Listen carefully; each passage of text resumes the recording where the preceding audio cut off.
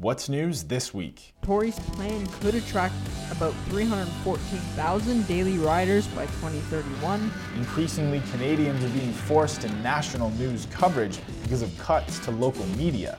Leafs defenseman Matt Hunwick scored the game-winning goal with just 7.5 seconds left in the game. Welcome to What's News This Week. I'm Zachary Kemp. And I'm Nick Kenya. Great to be back again. Today is Saturday, January 23rd, 2016. We've got a great lineup for you this week. We're going to be discussing the Goodwill closures. Smart Track, John Tory's plan. We got a story about the Ontario debt that's piling up. Then we are going to be talking news poverty and how the current media landscape looks across Canada. Then we have an interview about a group in Toronto that's pairing up with post-secondary education institutions to bring Syrian families to the area and integrate them in the community.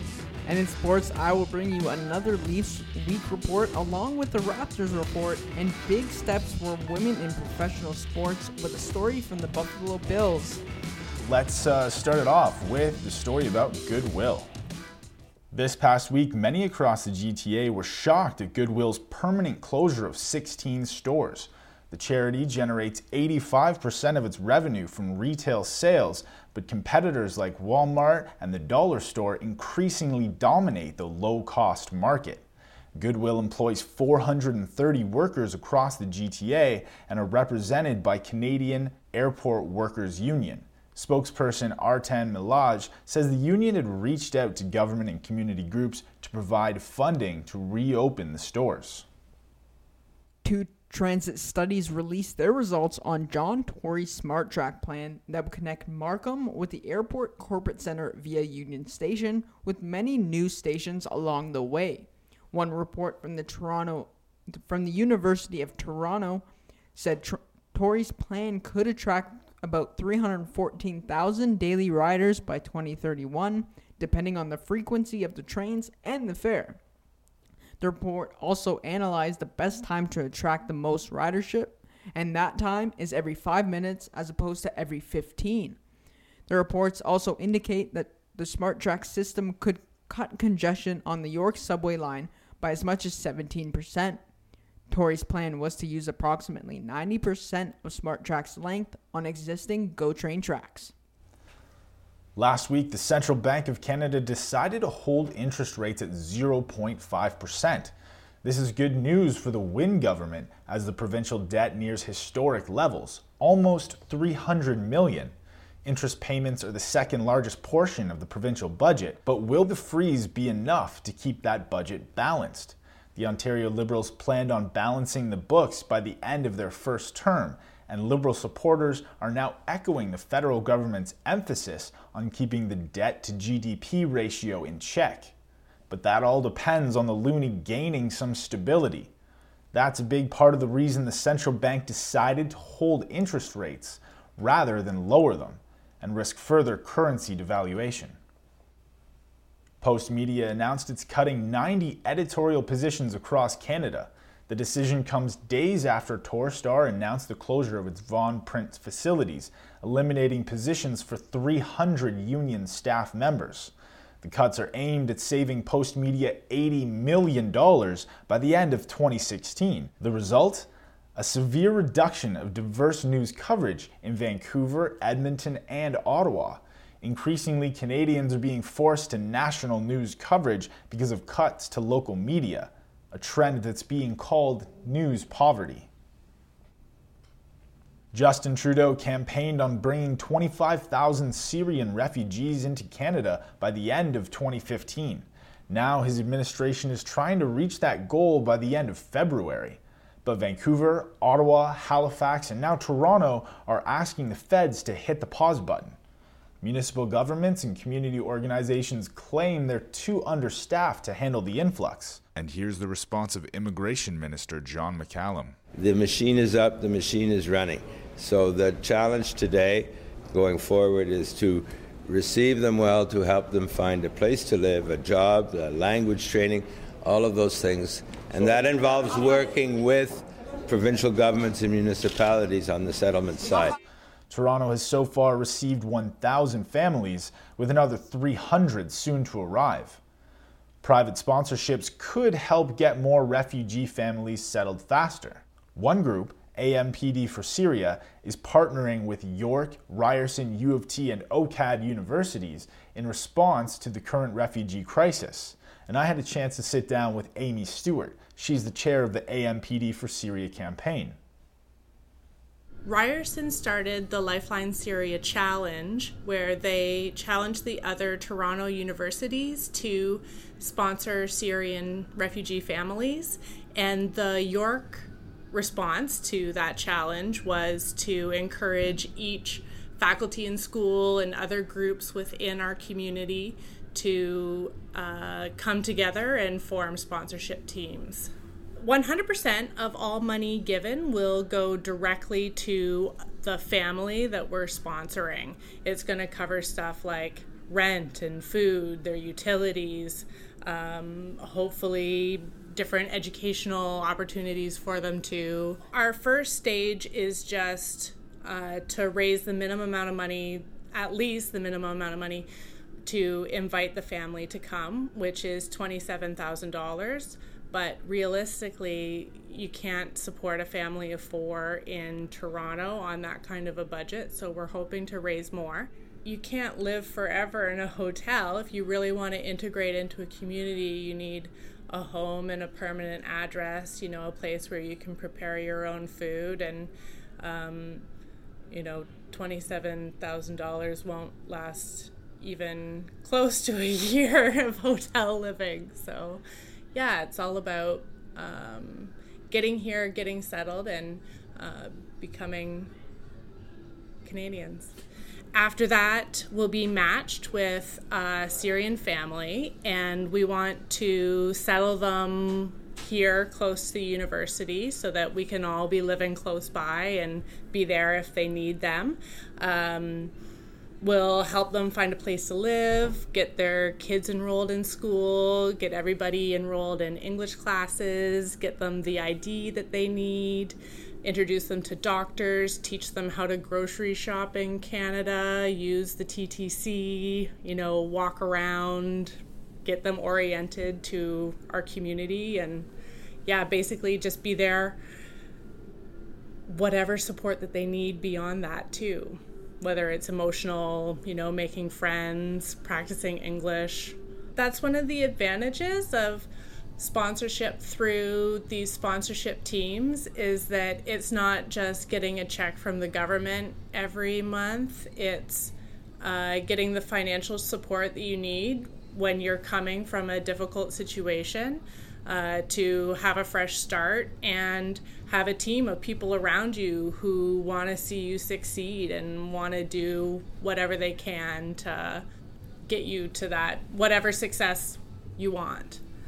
The best way to give is online, and just Google AMPD for Syria, and you'll be directed to the AMPD website, which is ampd.yorku.ca. You'll find information there. It'd be really great if everyone could give generously and help us welcome a family to our community. If you want to make a donation, go to ampd.yorku.ca. Now, Nick, you've got your weekly report for the Leafs and the Raptors. Yes, I do. It was an up and down week for the Toronto Maple Leafs. They started on Tuesday with a 3-2 win on the road against the Philadelphia Flyers to end a 5-game losing streak. Leafs defenseman Matt Hunwick scored the game-winning goal with just 7.5 seconds left in the game, which happened to be his first goal as a Maple Leaf. So comes free with it, back out, shot, Hunwick, score! 7.5 seconds remaining, it deflected in front, and the Leafs have the lead. James Reimer made 31 of 33 saves, earning his 8th win on the year. This is what Hunwick had to say after the game about scoring his first goal as a Maple Leaf at the most opportune time. I'm just happy to contribute. I think, most nights it's in the defensive zone or on breakouts and kind of under the radar, so to speak. But it's always nice to chip in a goal and help the team win.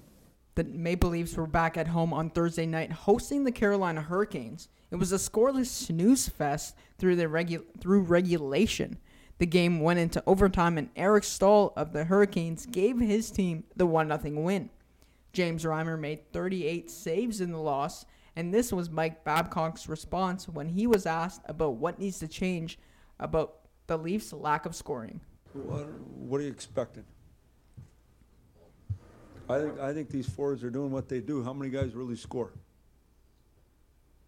You know what I mean? Let's grind, let's play, let's... Well, I mean, James scored, right? James did not score. Who else? Who? Well, I guess you mean career-wise? You know, that's what I'm saying to you. So I think let's go to work. Let's just find ways to win games. Let's get people a net and pucks to the net. And it's not going to be pretty, but I don't think that surprises anybody. The Maple Leafs get back at it tonight against the Montreal Canadiens, who are struggling as of late with the lengthy injury to Carey Price. They have lost 7 of the last 10 games. This game is at the ACC. Now to the Raptors week report.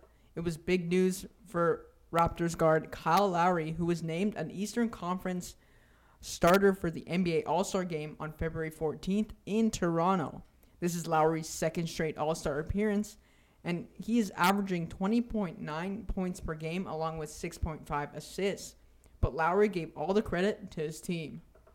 I wouldn't be here without my teammates, and I thank all my teammates individually today, and I wouldn't be here without those guys, and especially DeMar. And next week it'd be even sweeter when he gets his name called. And right now it's great for me as an individual success, but it's all about the team. However, DeMar DeRozan was not named to the starters list, so the only way DeRozan can make it to the All-Star game is by coach's decision. Now to the weekly games for the Toronto Raptors. They took down their playoff rivals, the Brooklyn Nets, Monday night with a 112-100 win to earn their 5th straight win. Kyle Lowry led the way with 31 points, along with DeMar DeRozan's 30. Wednesday night, the Raptors hosted the Boston Celtics as former Raptor Amir Johnson made his return to Toronto. Johnson is 5th in most games played as a Raptor with 451. DeRozan put up 34 points, while Jonas Valanciunas chipped in with 19 and Luis Scola with 18 in a 115-109 win. The Raptors capped off the week in style, taking down the Miami Heat at home 101-81 Friday night. The NFL has its first full-time female coach. Catherine Smith was promoted by the Buffalo Bills on Wednesday night to take over as special teams quality coach. She will assist special teams coordinator Danny Crossman along with his assistant Eric Smith. Smith's hiring comes after Jen Walter served a 6-week training camp internship with the Arizona Coyotes coaching the linebackers. Smith spent previous years with the New York Jets as a player personnel assistant when Rex Ryan took over as coach in 2009. Smith then served as Ryan's assistant in 2014, his final years with the Jets. This is not the first time the Bills broke the gender barrier. Linda Bogdan in 1986 became the NFL's first female scout when she joined the team's player personnel department. Smith's performance is the latest step for women getting a chance to join the coaching ranks in professional sports. In August of 2014, former WNBA player Becky Hammon was hired by the San Antonio Spurs to join head coach Greg Popovich, making her the first NBA full-time paid female assistant coach. So that about does it for this week's episode of What's News This Week. You can find us on SoundCloud and iTunes. We'll be up later tonight with the newest episode. And if you've missed episodes, you can all catch it on iTunes and SoundCloud. We'll be back January 30th with a new episode. If you want to find us on Twitter, I am at the Campwire. And I'm at Canyon Nick. And you can also find the show at What's News This Week podcast. Yes. Thanks for listening. See you next week.